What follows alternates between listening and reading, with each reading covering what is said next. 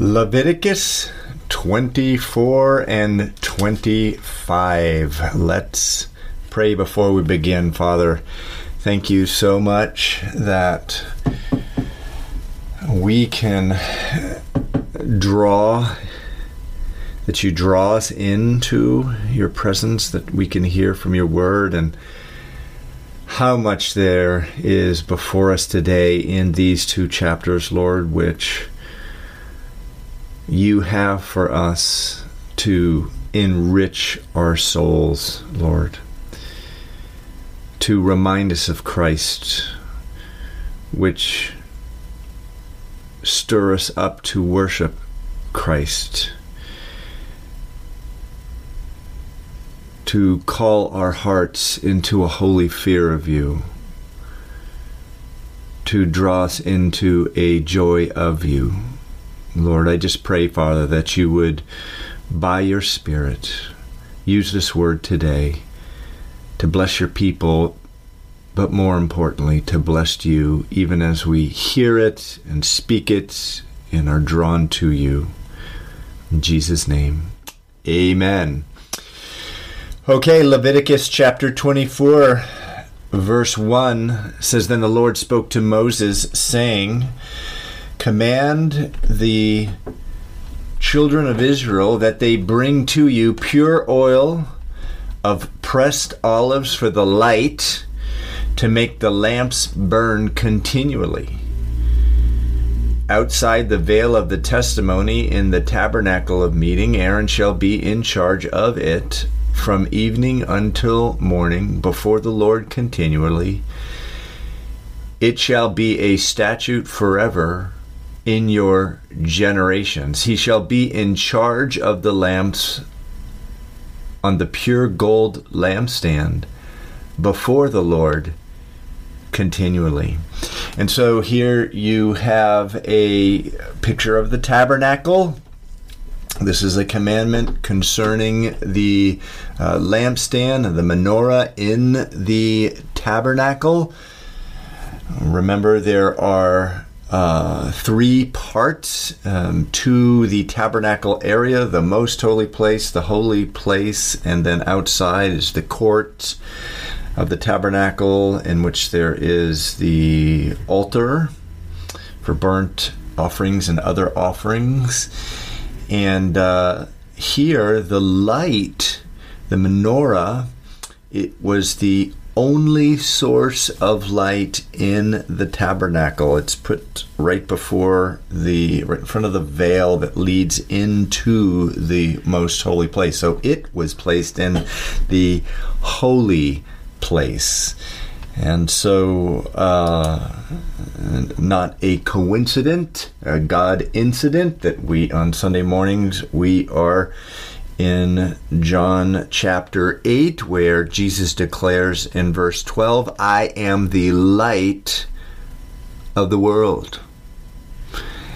Now, in the book of Matthew, Jesus does say to the people, you are the light of the world. And it could be said that in verse 2 it says it's important to make the lamps burn continually. Repeats again in verse 4 that the gold lampstand was before the Lord continually, in burning continually. And Jesus Christ, he was full of the Spirit. And it can only be said of him that on every occasion he walked by the Spirit. And of course, the oil in the Bible represents the Holy Spirit.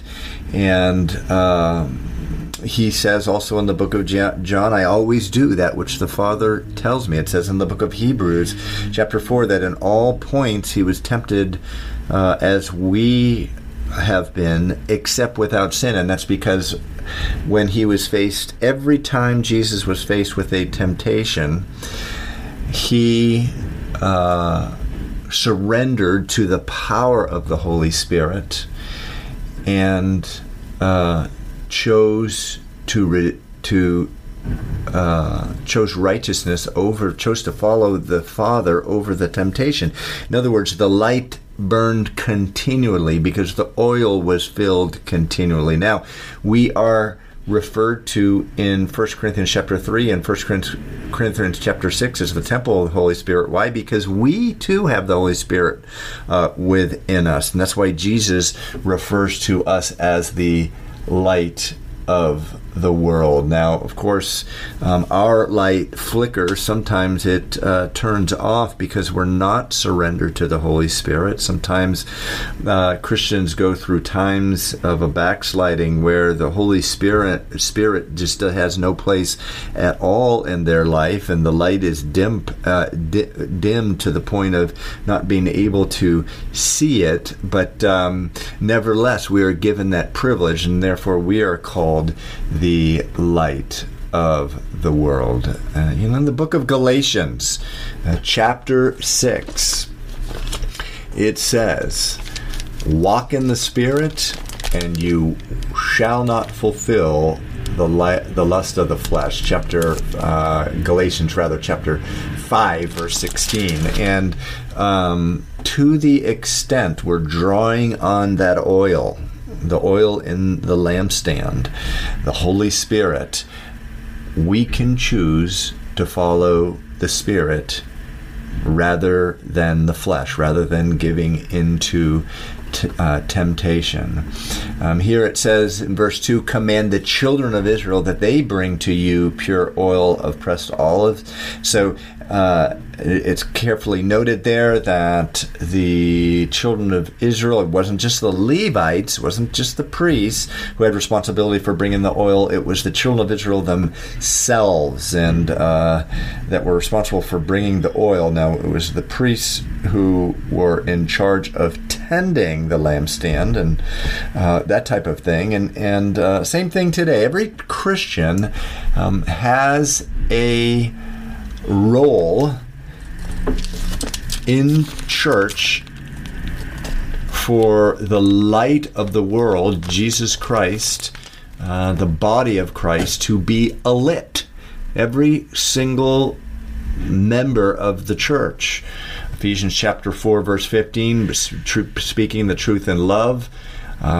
We, as a church body, may grow up in all things into Him who is the head of Christ, from whom the whole body, joined and knit together, referring to many men, women, and children, by what every joint supplies, referring to many men, women, and children, according to the effective working by which every part, referring to every man, woman, and child, does its share, causes growth of the body, i.e. the light to shine, for the edifying of itself in love. And so here you have this picture in Leviticus 24 of this light shining. There's also the sense there that supremely it is the Lord that and His presence that keeps the tabernacle alit, and it's only Jesus Christ which will keep the church alit. It's not the works of our flesh. It's not good deeds done in the flesh, dead works. It's only Jesus Christ. How we need to be dependent on Him and looking to Him to be the light of the church, which draws all men to Him. Verse 5, another wonderful picture. It says, "And you shall take the fine flour and bake 12 cakes with it. 2/10 of an ephah shall be in each cake. You shall set them in 2 rows, 6 in a row, on the pure gold table before the Lord, and you shall put pure frankincense on each row, that it may be on the bread for a memorial, an offering made by fire to the Lord. Every Sabbath he shall set it in order before the Lord continually, being taken from the children of Israel by an everlasting covenant.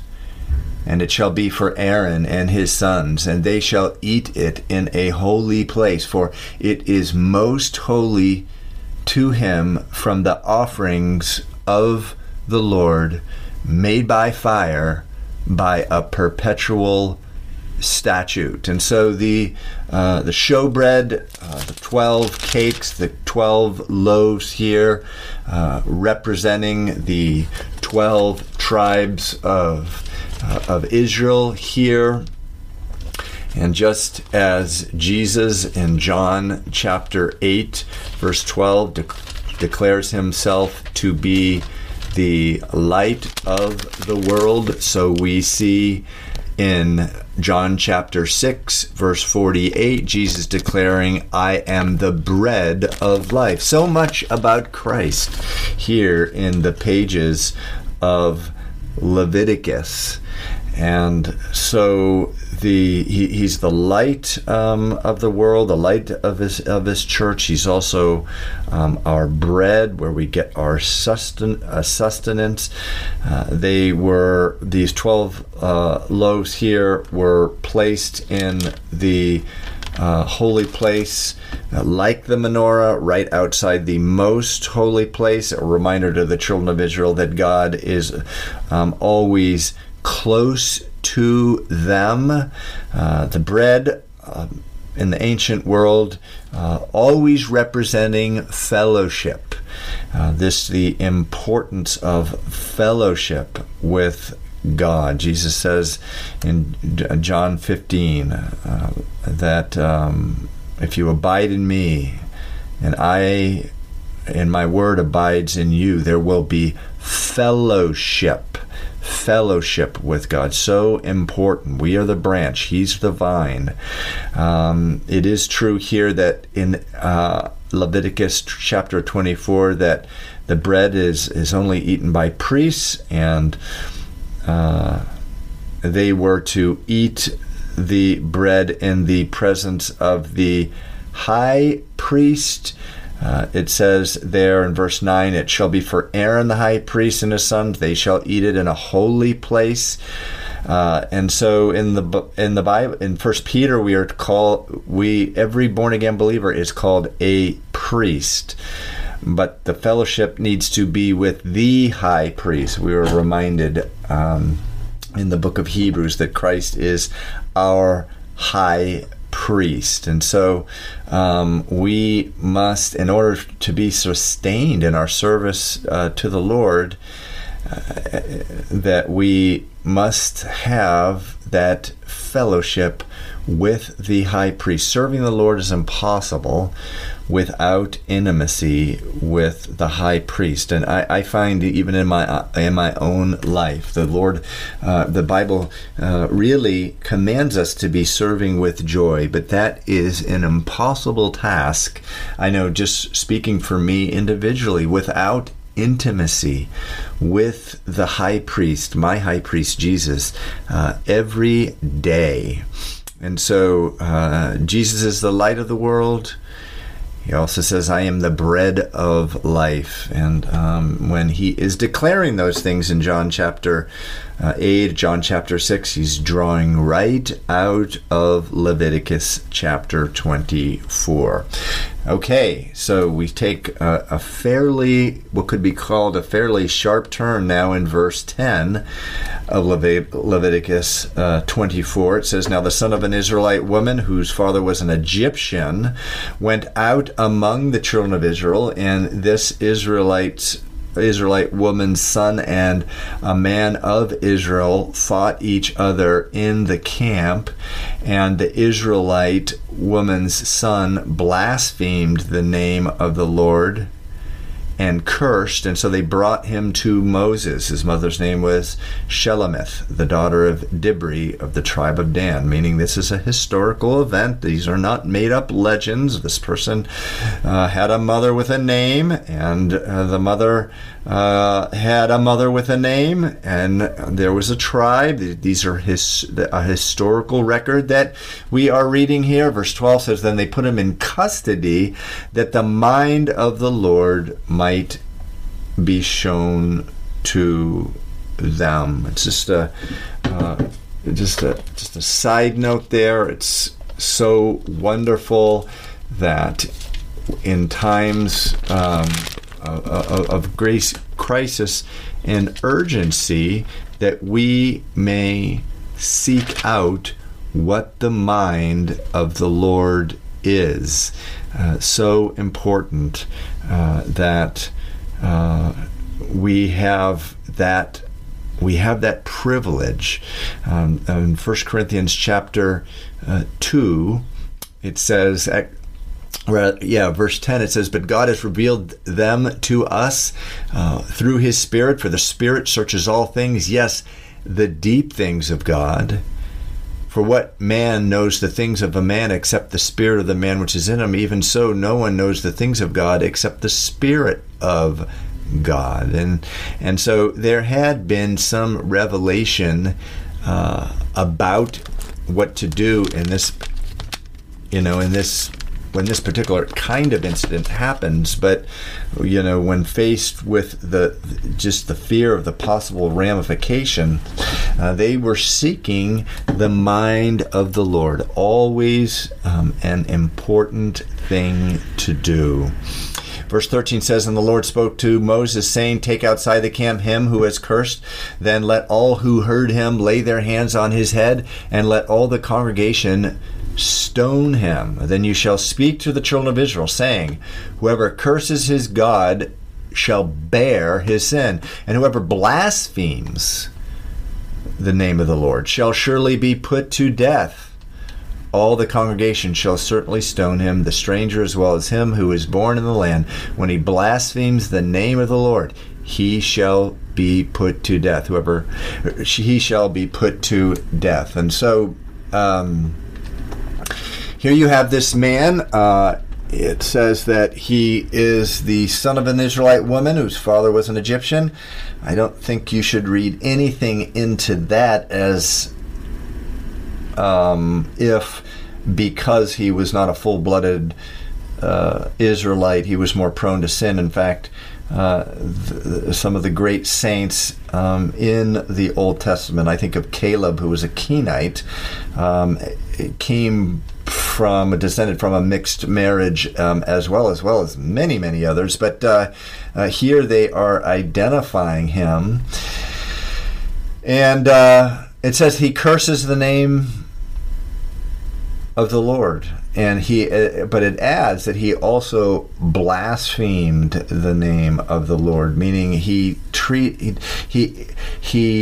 despised the name. He spoke in such a way as despising the name of the Lord, as despising God. I have had a number of altercations on the street of Boston over the years. I remember one time I was walking up from the Roxbury Crossing T spot, and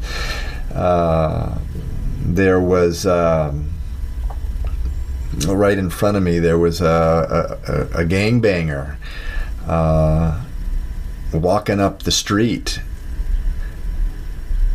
trying to make out like he was minding his own business, and another fellow came by who was about 3 times his size and literally picked him up and started shaking him, and a enormous knife fell out of his pants onto the ground, and the person who was shaking him took the knife and ran away. And I went up to the young man who clearly was associated with the gang life, and I said, "Man, you need Jesus Christ. You need to turn to Jesus Christ." At which point he said, I'm not going to quote the exact words what he said, but it was blankety blank Jesus. Jesus can blankety blank. He screamed at me and went off. And I want to assure you that I'm not pointing the finger at him or judging him in any way. The Bible says that I am capable of doing the same thing as well, and as is every other human being on planet Earth. Jesus says in Matthew 15, verse 19, "For out of the heart proceed evil thoughts, murders, adulteries, fornications, thefts, false witness, and blasphemies." And that's what that young man did, and it was not the only time on the streets. And various times when I've been talking with the Lord about the Lord with someone, there's been similar reaction. But that's a blasphemy when someone says Jesus can blankety blank or blankety blank Jesus. They're they're publicly despising the name of the Lord. And here you have the mind of the Lord here was to put this man to death. And looking at this with modern eyes and ears, we may question it, like, how could this be so? I think we need to consider a couple things. First and foremost, as I recently mentioned in my Sunday morning teacher on John chapter 8, verses 1 through 11, where a woman was dragged before Jesus to be stoned. Well, praise the Lord, Jesus was stoned for us. If it wasn't the case, we might very well be under the same condemnation as sentences as this man. Jesus ushered in a new covenant in which we're no longer subject to this. Nevertheless, here God is pulling Israel out of the dregs of the world, and at this point, there were strict rules, and God's name had to be holy, and God was making it really clear what that meant. You may say, well, I could sort of understand murder being a capital crime, but blaspheming God? Well, I will submit to you that to think about, reflect on this, might it be the case that blaspheming God is worse than murder? I mean, if you consider the long-term effect of a family, of a community, of a city, of a nation blaspheming God, and what results from that in a society, which actually we see a picture of in the book of Judges. When that happens, when there is when God is not king of the society, of the community, man does whatever is right in his own eyes, it leads to widespread murder, widespread rape, widespread abortion, and as well as the twisting of the definition of family, of marriage, and sexual identity, and everything else. And so it's a serious thing. In the United States, every day the name of God is blasphemed in increasing measure, and our society is being reflected.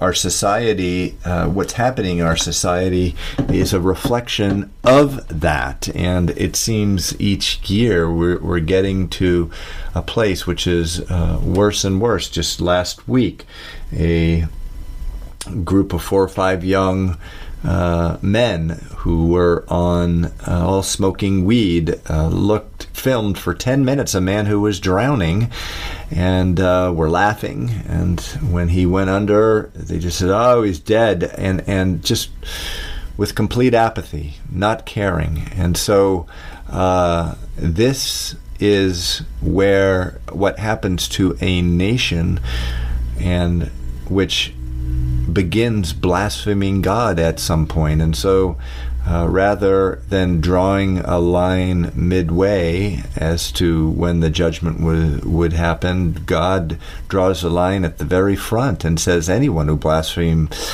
God shall be put to death. And so that's what happens here. I have to say, I'm thankful that Christ was stoned for me, because we're all blasphemers and we all deserve that sentence. And before I move on, I do want to say this, that Christians are not responsible for defending God's honor. So if someone is out there and does some horrible thing to the Bible, or curses Jesus' name, or 30 years ago, someone had a painting of Jesus Christ in urine, and there was an uproar. We don't defend God's honor. There are some religions, such as the Muslim religion, that they are called to defend God's honor. We're not, as Christians. We leave that to God. God wants to do something about that. He will do it, and actually He will over time. But we're called to peace and not to be reactionary. And man does such a poor job at reacting and responding to violations such as this. And we are called to respond in love. And so, let's continue. Actually, before we do, it's interesting here, verse 15. Every time I see this in the Old Testament, it does something to my heart. It says, in verse 15, it says, "Then you shall speak to the children of Israel, whoever curses God shall bear his sin." And we should remember that but for Christ, we would be bearing our own sin, and any sin. And the penalty for any sin, even whether it's a serial murder or the slightest inkling of pride, if we bear it, there's a consequence for that, and it's death and hell. But Jesus bore our sin for us. The Bible makes clear in Isaiah 53, He bore our sin for us. And so, whenever you see that, particularly in the Levitical law and in the Pentateuch, man bearing sin, remember Jesus. Just think of Jesus on the cross. Verse 17: "Whoever kills any man shall surely be put to death."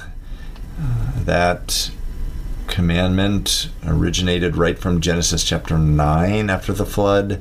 That was instituted there. Verse 18, "Whoever kills an animal shall make it good, animal for animal." And so clearly in the Bible, man has far more value than an animal. Doesn't mean for a second that animals should be mistreated, but animals are not made in the image of God, the Bible says. Man is made in the image of God. Verse 19, "If a man causes disfigurement of his neighbor as he has done, so shall it be done to him, fracture for fracture, eye for eye, tooth for tooth, as he has caused disfigurement of a man, so shall it be done to him."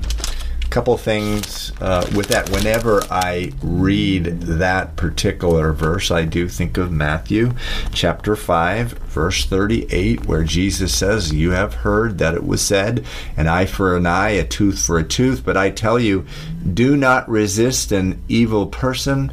Whoever slaps you on your right cheek, turn the other to him also." And so when it comes to personal relationships, personal interactions, we are called to a radical lifestyle of allowing God to be the one to be the punishment. Now, none of this in the Sermon on the Mount in Matthew chapter 5, it means that the government is not supposed to be charged with, in some cases, meting out an eye for an eye and a tooth for a tooth, but in terms of personal relationships, so important that the rule is love. And how many people have turned to God because they have slapped someone, a Christian, in the face, and the Christian turned them the other? How many over the course of the millennium have turned to Jesus because of that? I can't help but the importance of also reminding us for the second time again in this study that God is meeting Israel right where they're at, which in this primitive time, the Old Testament is progressive revelation, meaning God is revealing himself to them. He's drawing them out of the world. And so this kind of punishment, exchanging disfigurement for disfigurement, although clearly not applicable to today, to any modern government, enlightened government, at the time he's pulling them out of a far, far worse place than we could ever imagine. And he's getting them to know the importance of law, the importance of order here.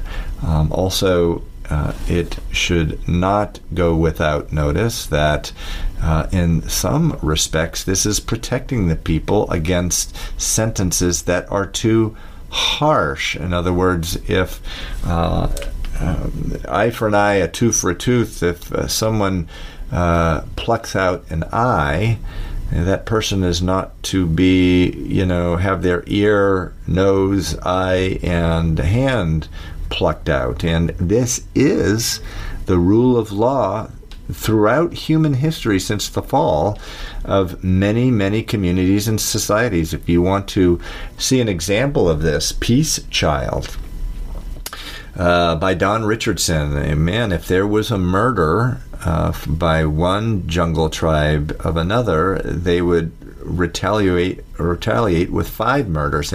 Another example of that, the streets of Boston in the year 2017. One kid gets murdered in one gang. The gang will turn around and murder 2 or 3. And so that as well, the whole concept of law and order. Verse 21, and whoever kills an animal shall restore it, but whoever kills a man shall be put to death. You shall have the same law for the stranger as from your own country. And then it's emphasized, it's underscored, for I am the Lord your God. And so no favoritism there, particularly in, with these laws relating to eye for an eye, tooth for a tooth. Don't let an Israelite off with a slap of a hand, where in the same situation the penalty would be much more severe to an alien or to an immigrant. Throughout the Bible, God sees the immigrant as a man or woman to have compassion on, and and immigrants as people who are vulnerable to the worst, basest parts of human nature. And so there's protection of them. And Christians today who join in with the anti-immigrant rhetoric, the tone towards them of hatred, there will be chastisement, there will be judgment in their lives as a result of that. You need to be very careful, remembering God's heart, particularly since apart from Christ we were all strangers, immigrants, and God loved us and brought us in and made us family. So we're not supposed to be treating people who are outside of our ethnic background in a lesser way. Verse 23, then Moses spoke to the children of Israel, and they took outside the camp him who had cursed and stoned him with stones. So the children of Israel did as the Lord commanded Moses. Okay, Leviticus 25. And the Lord spoke to Moses on Mount Sinai, saying, Speak to the children of Israel and say to them, when you come into the land which I give you, then the land shall keep a Sabbath to the Lord. Sabbath meaning a rest. Verse 3, 6 years you shall sow your field, 6 years you shall prune your vineyard and gather its fruit.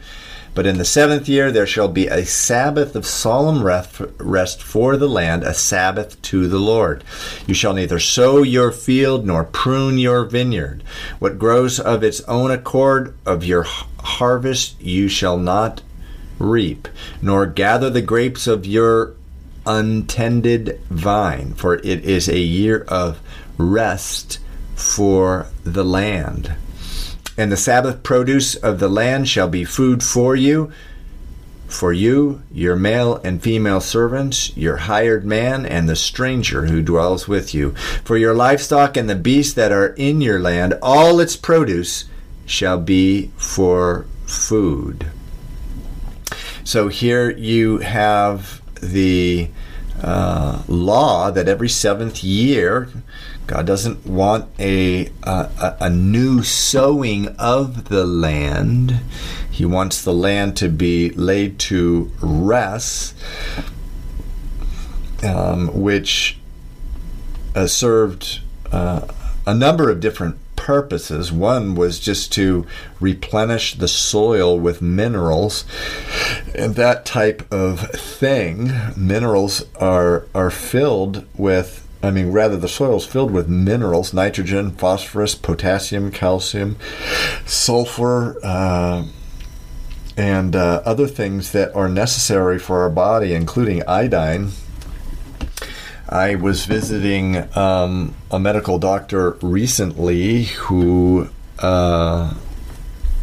diagnosed me for a hypothyroid condition in which my thyroid was underperforming, and one of the things that is important for good thyroid operation functioning is iodine. And she just mentioned that iodine is depleted in our land today because the land is so heavily used. Fertilizers can't always adequately do the job. And so here you have God taking care of that type of thing by resting the land so it could be replenished. But there were a number of other things going on too.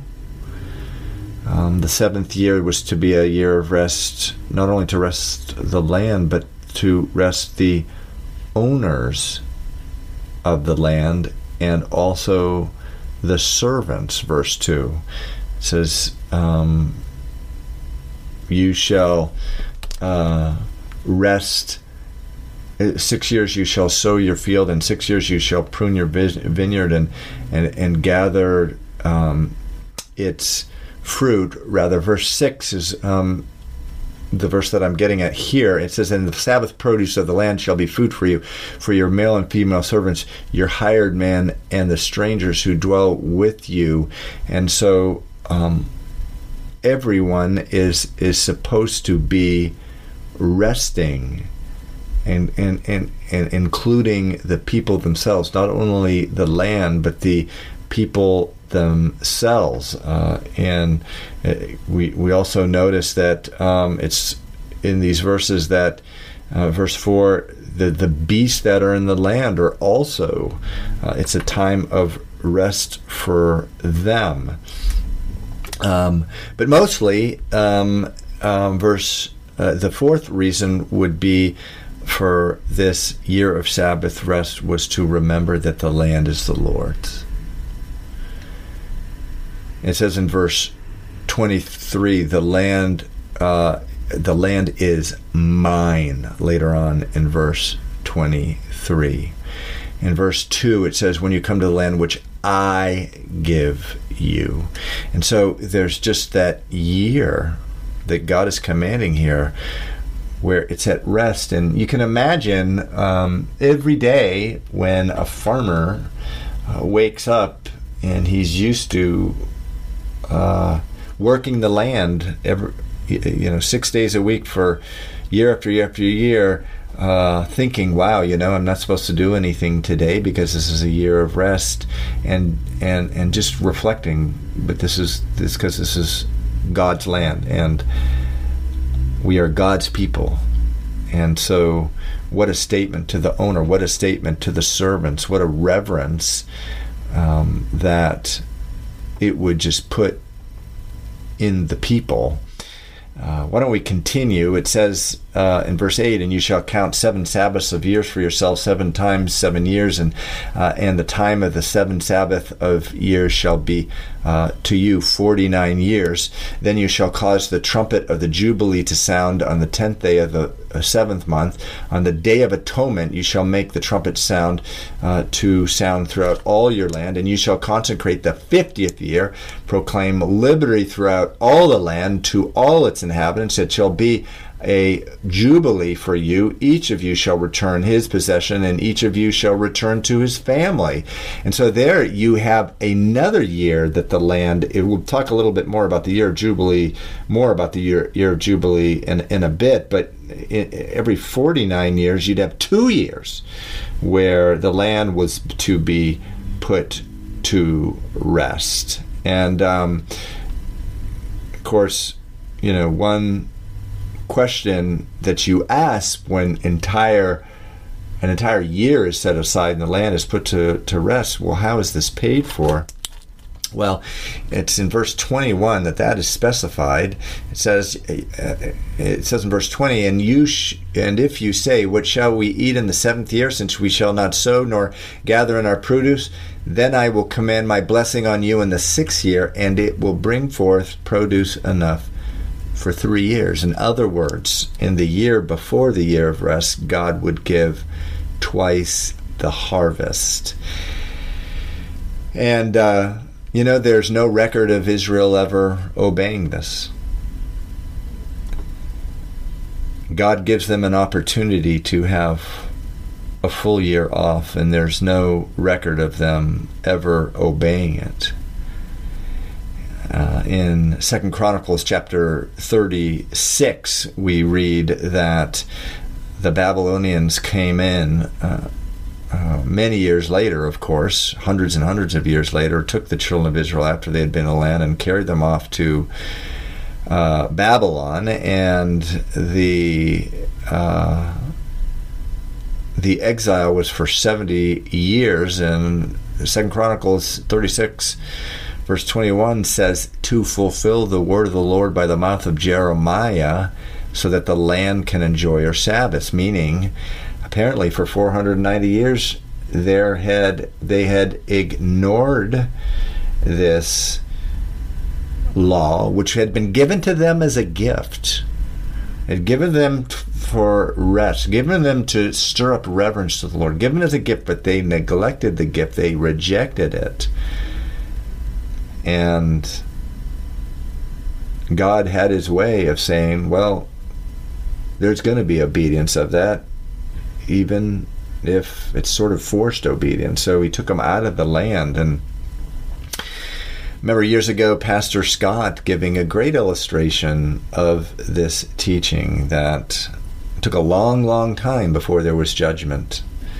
And it could be that the first time this was ignored, in the 7th year, someone gave in to greed. They couldn't imagine not having the profits from produce in that 7th year, so they said, forget this, I'm going to go ahead and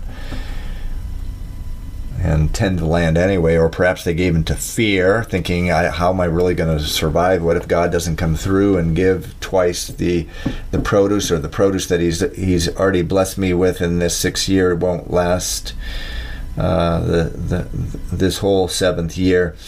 And so they ignore it, and in the 7th year they begin to tend it, and then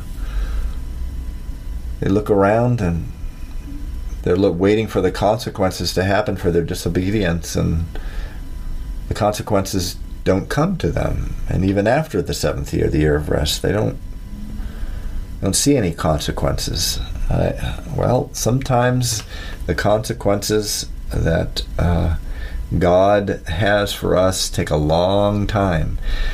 So please do not be fooled if you are currently in some sin and you have not as yet experienced consequences. The consequences will come. Sometimes they come years later, but a great principle there. And but what a tragedy here that they did not take advantage of this phenomenal gift from the Lord to have a whole year off.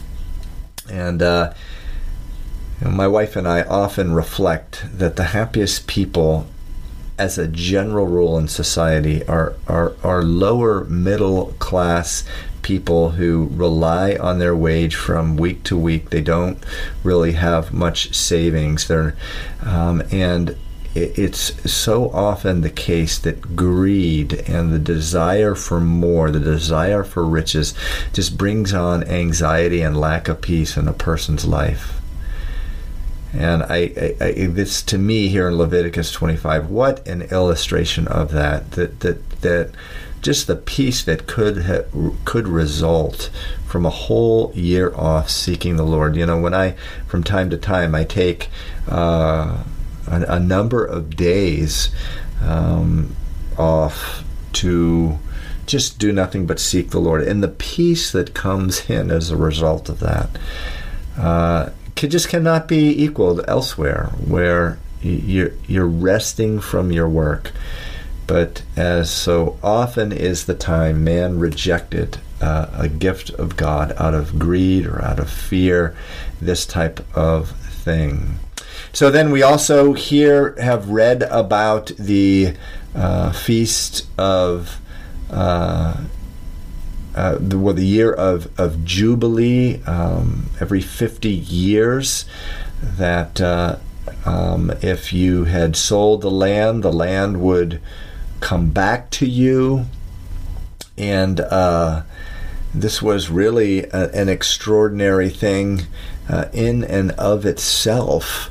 And so if you're, as it says in verse 14, if you sell anything to your neighbor or buy from your neighbor's hand, you shall not oppress one another, meaning if your neighbor got unto hard times, fell upon hard times and had to sell their property, it would all come back in the 50th year. And the reason for this particular law, the year of Jubilee, was to prevent oppression of people. It says here in verse 14 again, a third time, and if you sell anything to your neighbor or buy from your neighbor, do not oppress one another. So oftentimes what happens in a nation, in a community, is that in a time of distress, for example, the Depression, where the banks took over ownership of so many houses because people couldn't afford to have their mortgage, you would have the few in the country having such an advantage over the many that the temptation to oppress is too much for fallen man to bear, and they begin to oppress the people. That's why after the Depression the government had to intervene. Very interesting, even recently in Hawaii, that 47, as of the late 1960s, 72 private landowners held 47% of all the lands in Hawaii. And so the government of Hawaii came in and passed a law allowing the government to purchase by eminent domain property from private landowners and to give the land to certain people who may be leasing that land. And the private landowner sued, and on May 30, 1984, the Supreme Court of the United States, a ruling 8-0, rather unusual for the conservatives and the liberals on the court all to come in and rule together. They upheld the power of Hawaii to use its power of eminent domain to break up large estates and transfer the land to the estate's tenants. And so here you have this very same principle back in the Bible, back in the Bible in the book of Leviticus, preventing a nation from getting to the point where just there's tyranny of the few over the overwhelming majority. That's never a good thing. There is quite a bit here about the pricing of property because of the year of Jubilee. Verse 16 says, according to the multitude of years you shall increase it, the price of the property, and according to the fewer number of years you shall diminish its price, for he sells to you according to the number of years of the crops. Verse 18, so you shall observe my statutes and keep my judgments and perform them, and you will dwell in the land in safety. Then the land will yield its fruit, and you will eat your fill and dwell there in safety. And if you say, what shall we eat in the seventh year? Since we shall not sow nor gather in our produce. We've already read this verse.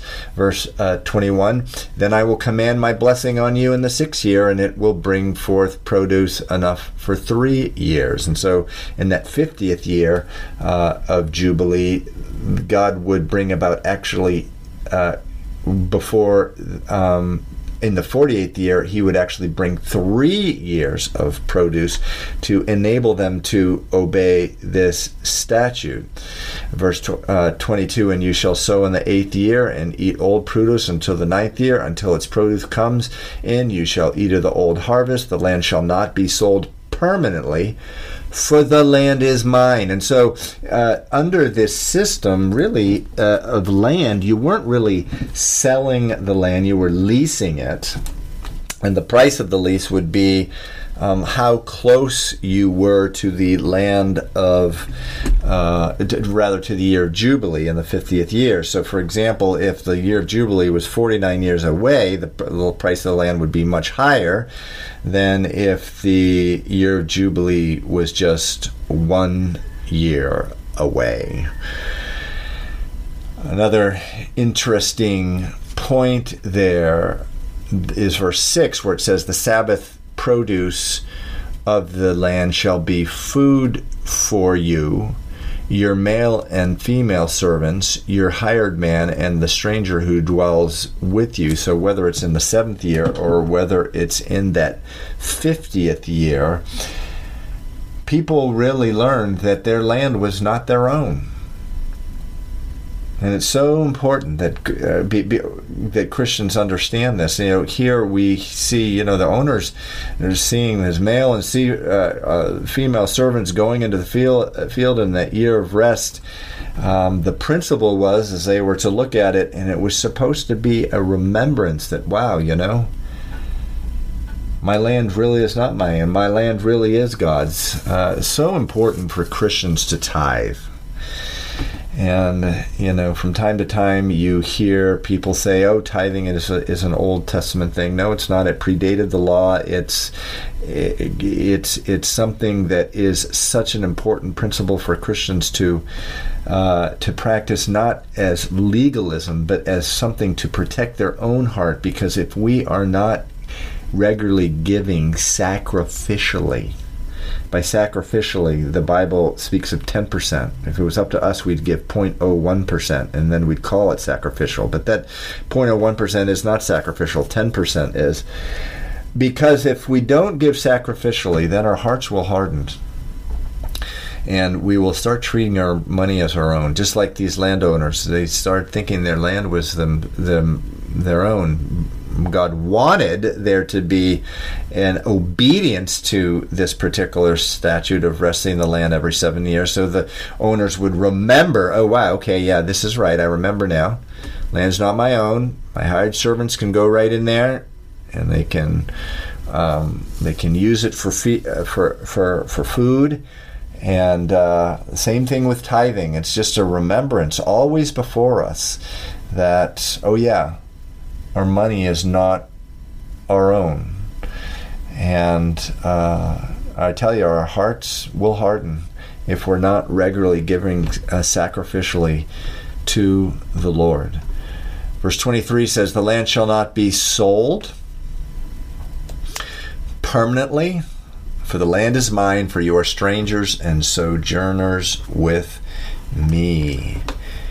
And so where there's not a prohibition of us selling our land today, or of us owning land, but we are told in 1 Peter that we are sojourners, and meaning that everything that we put our hands to, we need to put our hands to lightly. There is the danger of Christians treating their homes as if they own them, and that their hearts become rooted into their home rather than in the Lord. And so that's why so many Christians refuse to be hospitable and invite people into their home, just like the landowners had to let hired servants and invite them into their fields and say, have at it in that year of Sabbath rest.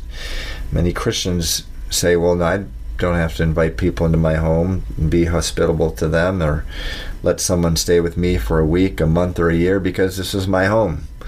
No, it's not your home. It's God's home. And how Christians who disobey the commandment to be hospitable are ripping themselves off.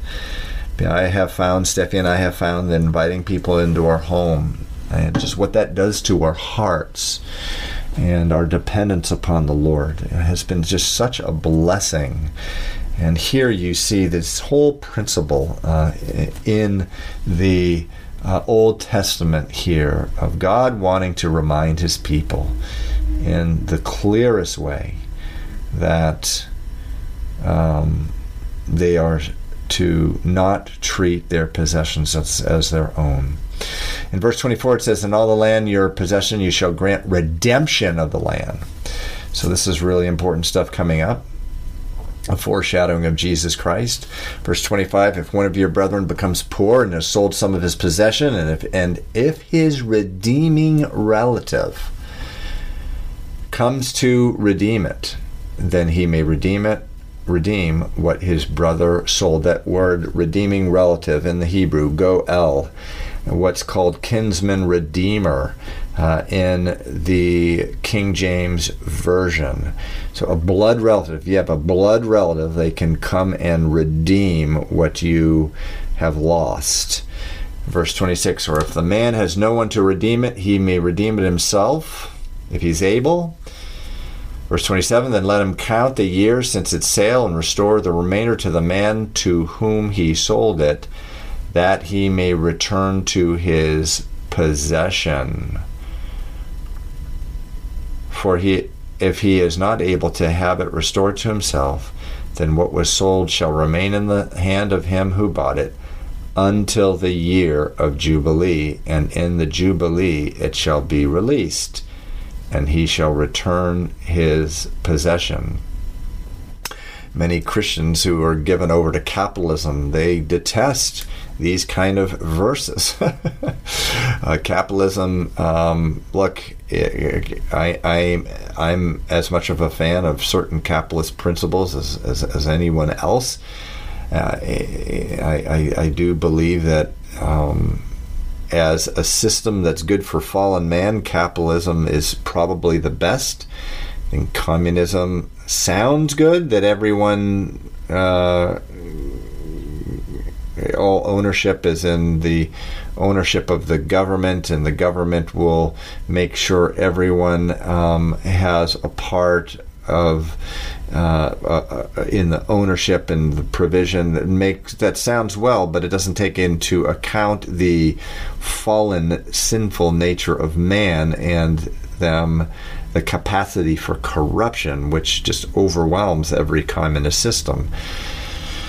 the capitalist notion of everyone needs to go out there and earn a living for themselves and own land and multiply ownership as they work hard, as a system for fallen man works. But in this chapter, you see when capitalism runs amok and the property gets into the hands of very few, and the few become tyrants of the many, that becomes a society that is in complete bondage. And so, similar to what we've already read here, there's a different twist to it, that if you get into a bad state and have to give up your land, if you have to sell your land, then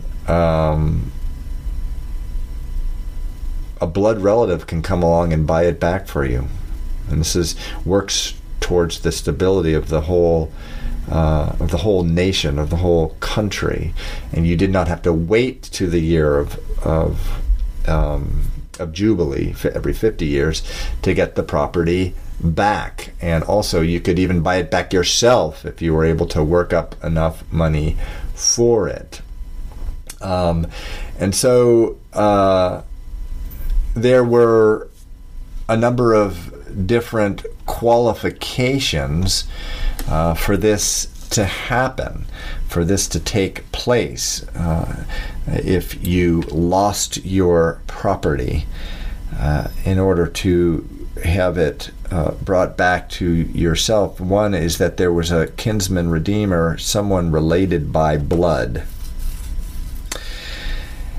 And the best example of that, of course, is in the book of Ruth, where Boaz was able to step into the shoes of Ruth and Naomi, and he was related to them by blood, was able to purchase back property for them, also was able to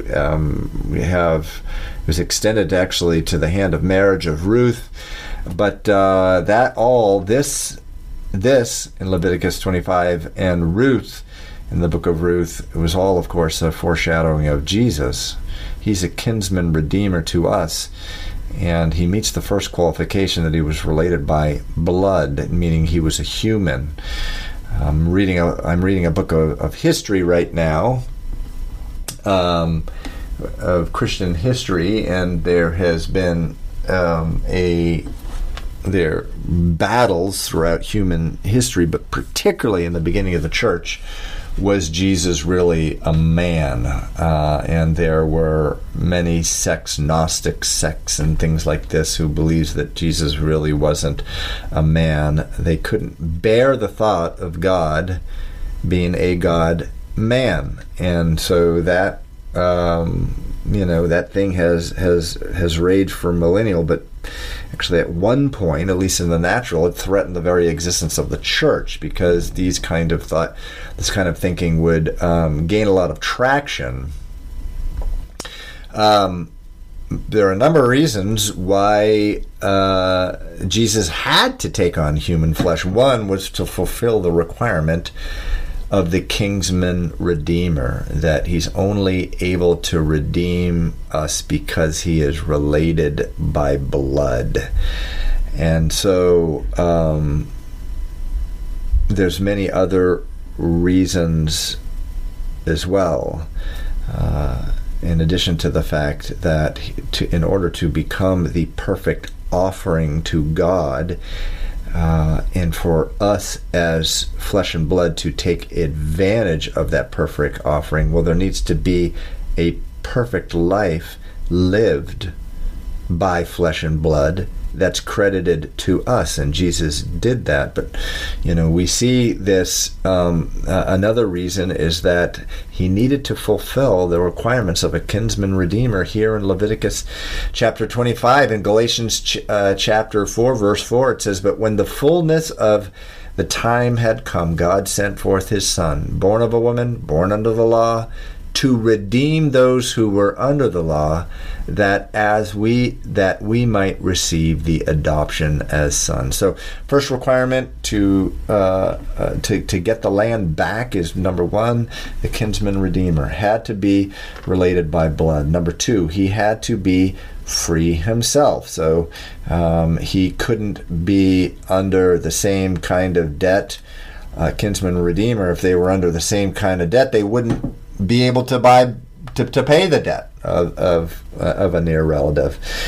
Jesus was free from the curse or the debt that man has taken on because of sin. 2 Corinthians 5:21 says, "For he made him who knew no sin to be sin for us, that we might become the righteousness of God." Number 3, the kinsman redeemer had to have the price of redemption.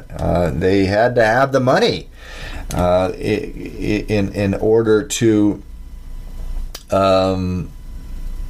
to pay the price of the property. 1 Peter chapter 1 verse 19 says that we were redeemed with the precious blood of Christ, not with gold and silver, but the precious blood of Christ, as of a lamb without blemish and without spot. And so salvation can't be purchased with money. There was only one who had the purchase price that was able to be our kinsman redeemer, and that is Jesus Christ himself. Number 4, they had to be willing.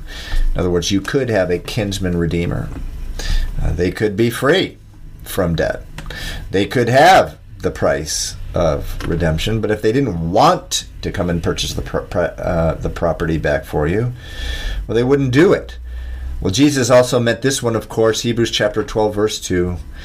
It says that we are to look unto Jesus, the author and finisher of our faith, who for the joy that was set before him endured the cross, despising the shame, and has sat down at the right hand of the throne of God.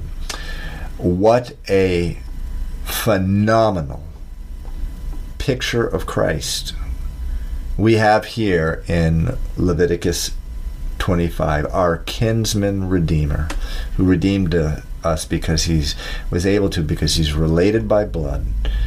He was free of sin himself. He had the purchase price, which was his own blood, and he was willing. What a wonderful picture of that. And so let's continue here in chapter 25. Where are we here? Verse 29, there was an exception to the right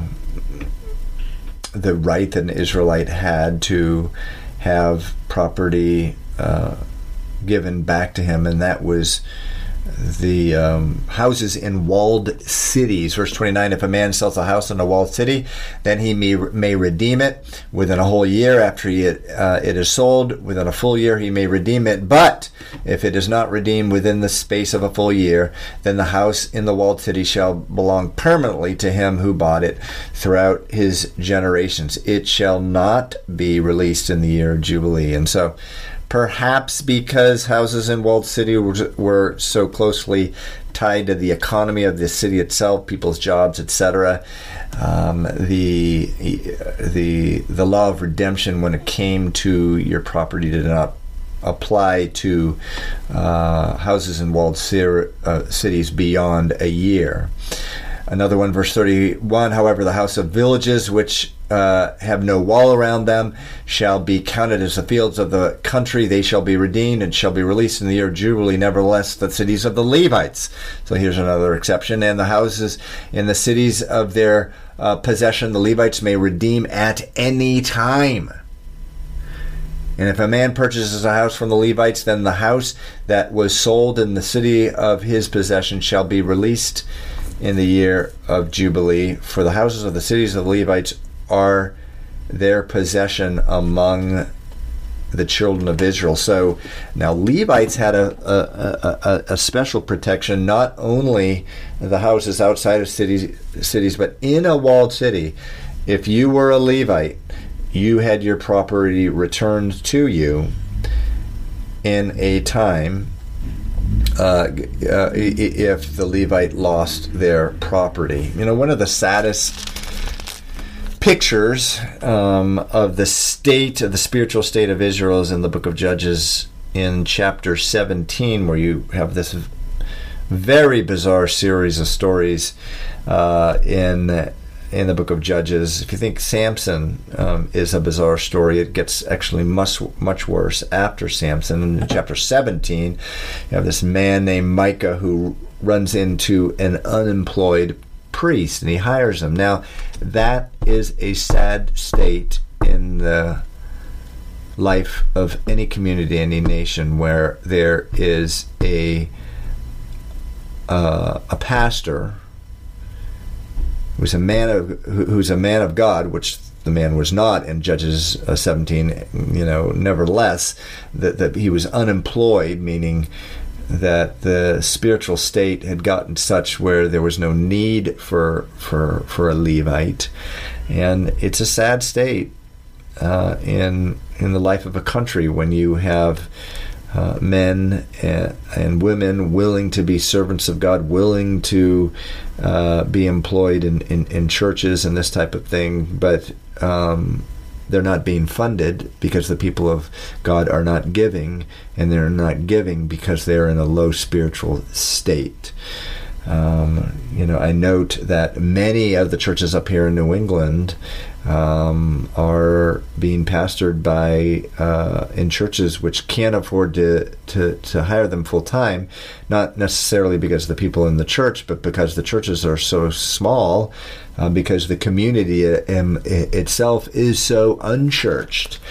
And so here in Leviticus in chapter 25, there is a protection, not a full protection, but a protection of sorts to try to fund Levites in the case that they become so impoverished that they lose their houses, even in a walled city. We'll give them their houses back. We can't afford as a nation to have the Levites impoverished, where the word of God is not going out and acting as salt and light in the community. And so here you have a protection against that. So let's continue. In verse 34, it says, "But the field of a common land of their cities may not be sold, for it is their perpetual possession." So this is referring to common land that were outside of the cities of the Levites. It could not be sold, no matter how badly the Levites became impoverished. It could not be sold. Weren't allowed to purchase that.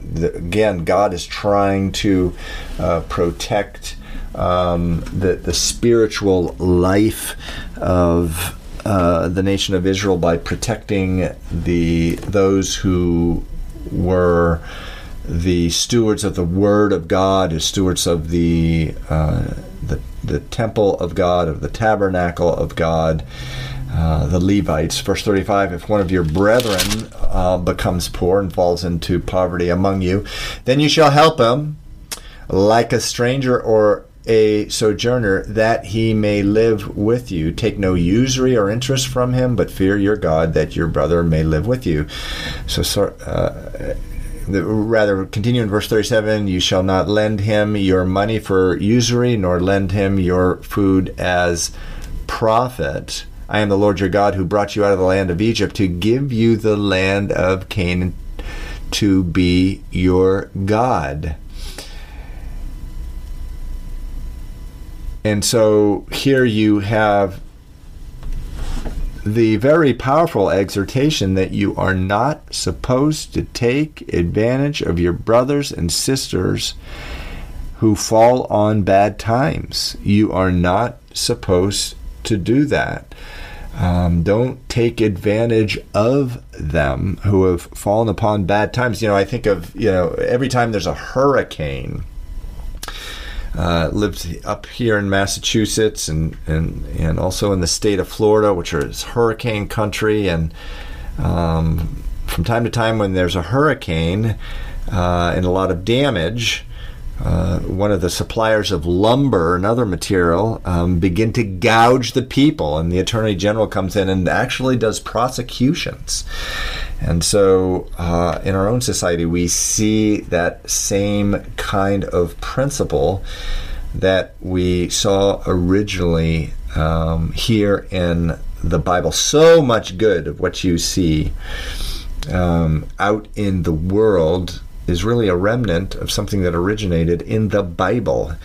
I think I've spent many years in the corporate world where there's many of the human resources, policies and procedures requiring honesty with the employees, requiring full disclosure to employees and this type of thing. So much of the policy and procedure that is out there, even in the corporate world, that is good stuff. And there is good stuff in many of these places. But it originates in the Bible and the Word of God, and you see that very clearly here, originating here.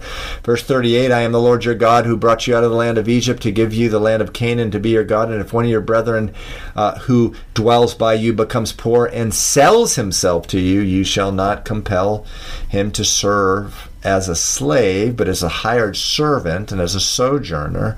He shall be with you, and shall serve you until the year of Jubilee. And then he shall depart from you, he and his children with him, and shall return to his own family. He shall return to the possession of his father, for they are my servants, whom I brought out of the land of Egypt. They shall not be sold as slaves. You shall not rule over him with rigor, but you shall fear your God. And so here, just as with land, you didn't sell land, you leased it.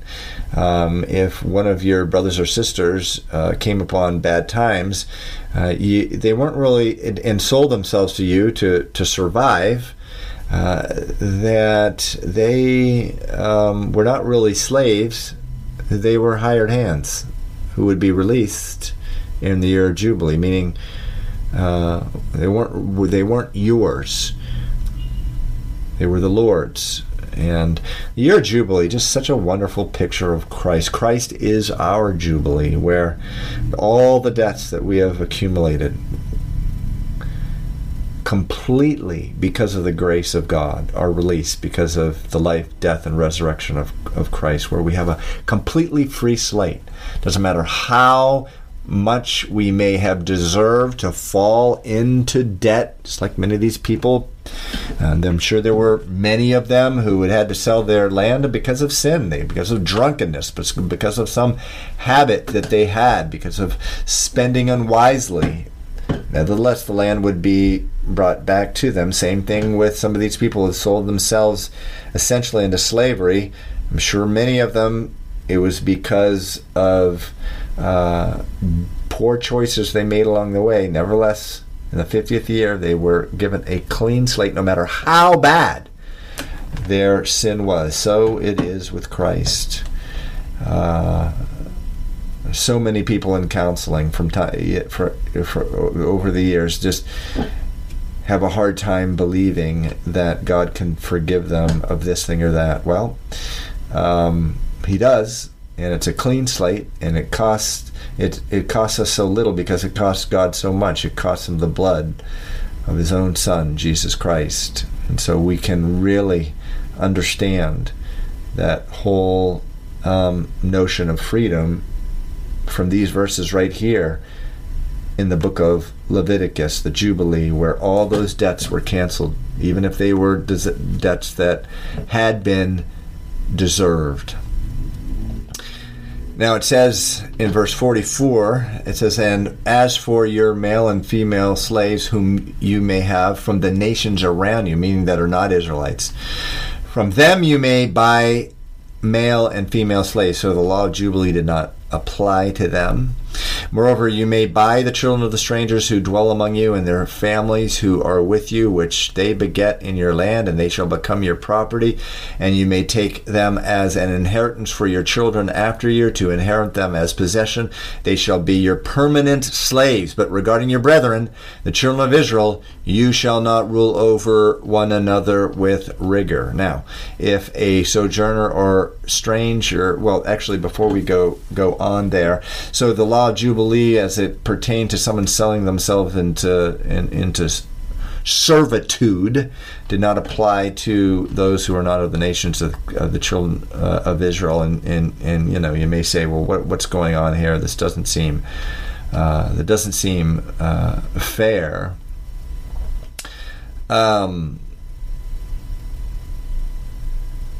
A couple things. Number one, remember again, God had accepted the world at the time of Abraham the way that it was, and he sort of worked with it. Now, eventually, because of the influence of Christ and the Spirit of Christ, slavery was abolished. It took a long, long time. It took millennia. But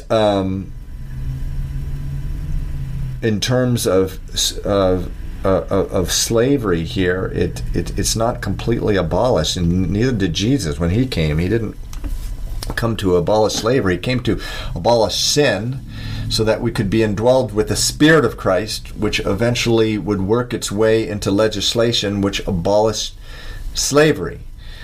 And so at the time that Jesus came, and at the time here in the book of Leviticus, there was a much worse problem than the problem of a human slavery. It was the problem of spiritual slavery, the spiritual slavery of sin, which would result in eternal judgment. So Jesus came supremely for that. There's many social ills at the time of Jesus, and he didn't spend a whole lot of time addressing them. He came to rescue us from an eternity in hell. Now, he also knew that once men and women in the church dwelling with the light of the world, the lampstand, the bread of life within them, that eventually the legislation would change in many of these areas, and that social ills would be addressed. But so here, God does work with this institution of slavery. Now, in John chapter 8, it does have this notion of if you are a child of sin, you are a slave to sin, meaning if you never are rescued by Jesus from the slavery of sin, that sin nature in you, you will die in your sins, it says in John chapter 8. And you see this sort of a foreshadowing of this. If a person doesn't come in and become a child of God, the Jubilee doesn't apply to him. So you do see sort of a foreshadowing of that here. It's unclear to me whether a person, a man or woman who actually became an Israelite and went through the formalities of circumcision and otherwise, if that happened prior to the time that they became a slave, whether the Jubilee would apply to them. But the overall foreshadowing is clear that unless we have Christ, our Jubilee, we will die in our sins. We will die in our slavery. Verse 47, now if a sojourner or stranger close to you becomes rich, and one of your brethren who dwells by him becomes poor, and sells himself to the stranger or sojourner close to you, or to a member of the stranger's family, after he is sold, he may be redeemed again. One of his brothers may redeem him, or his uncle or his uncle's son may redeem him, or anyone who is near of kin to him in his family may redeem him, or if he is able, he may redeem himself. And so when it comes to a sojourner or a stranger, meaning someone who is not an Israelite who become rich, and they buy they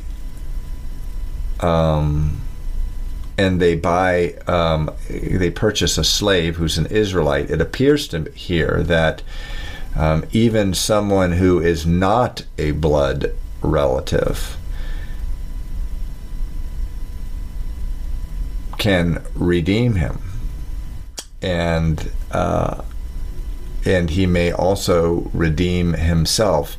It says in verse 47, now if a sojourner or stranger close to you becomes rich, and one of your brethren who dwells by him becomes poor, and sells himself to the stranger or sojourner close to you, or to a member of the stranger's family, after he is sold, he may be redeemed again. One of his brothers may redeem him, or his uncle or his uncle's son may redeem him, or anyone who is near of kin to him in his family may redeem him, or if he is able to redeem himself. I stand corrected. No, he must be a blood relative. So a blood relative also had the right to go to a sojourner or a someone who is not an Israelite, but they had to be a blood relative in order to effect the redemption.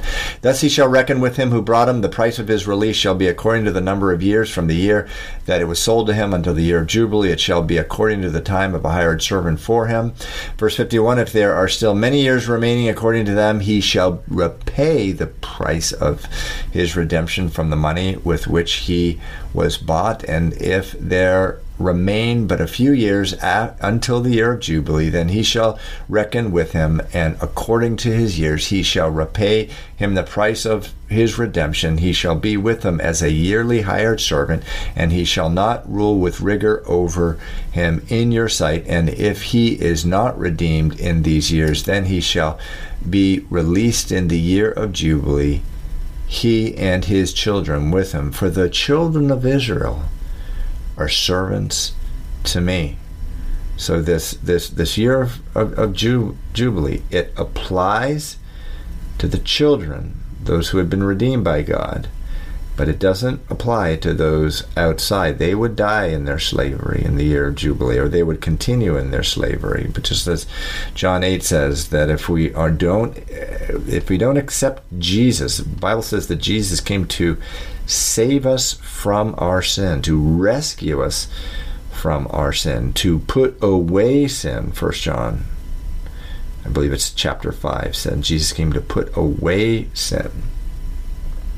We die in our sins. And so this incredible, wonderful forerunner to Christ here, the Jubilee, verse 55, for the children of Israel are servants to me. They are servants of whom I brought out of the land of Egypt. I am the Lord your God. Okay, in the next lesson we will pick it up in chapter 26. God bless you.